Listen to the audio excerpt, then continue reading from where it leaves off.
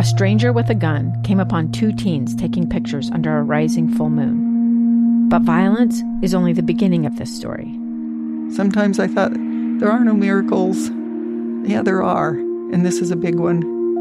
I'm Amy Donaldson, and I've spent my career talking about how lives are undone by violence. The Letter is a podcast about how lives are remade. Follow The Letter at theletterpodcast.com or wherever you get your podcasts.